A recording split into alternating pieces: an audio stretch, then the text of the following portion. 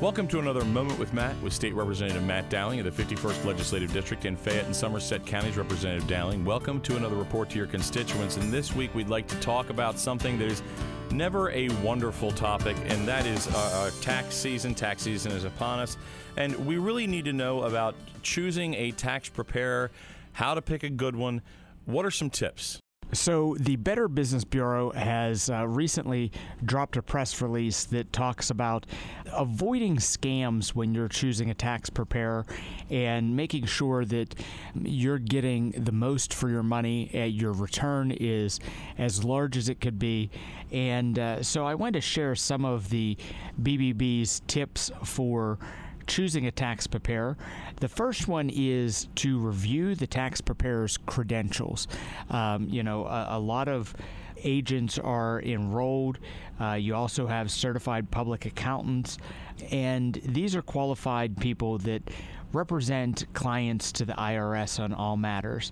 So you want to look into the credentials of your tax preparer, and you can find a lot of that information perhaps on your individual tax preparer's website if they have one, or you can ask them kind of for a resume before you would engage them in their services. Be wary of spectacular promises. If you're being told that you're going to get a huge sum of money back for your return, kind of be wary of that. I think in most things of life, buyer beware, and you have to make sure that if the deal is too good to be true, that you realize that before you go into it. So be wary of those spectacular promises that are made. Get referrals from family and friends, especially younger people that are just starting out with their families.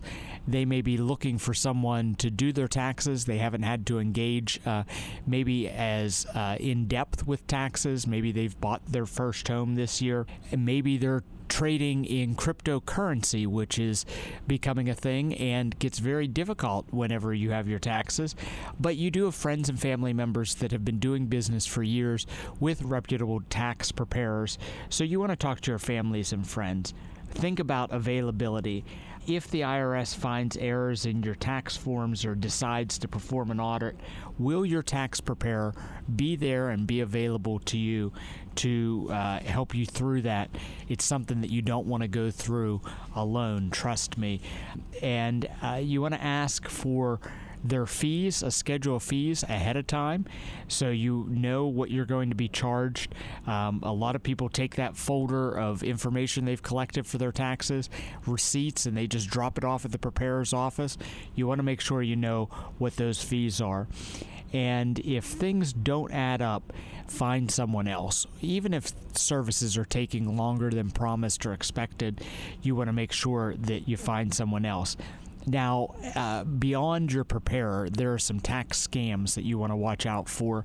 And one of the biggest ones is people are actually filing taxes using other people's either social security number or personal information, and then they're attempting to get your refund.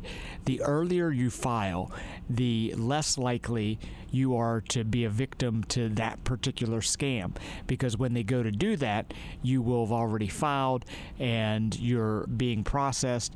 So make sure that you are filing early. Use your identification protection number. That's a PIN. It's a 6-digit number, which in addition to your social security number can confirm your identity once you apply. You must provide your IP PIN each year when you file your taxes for the federal taxes, so that helps you. And just recognizing these red flags are really important so that you can avoid any of these tax scams. It's really one of those things where you get what you pay for. You don't want to cheap out and have a poor tax preparer. Representative, thank you for this informative report to your constituents, and this has been another Moment with Matt.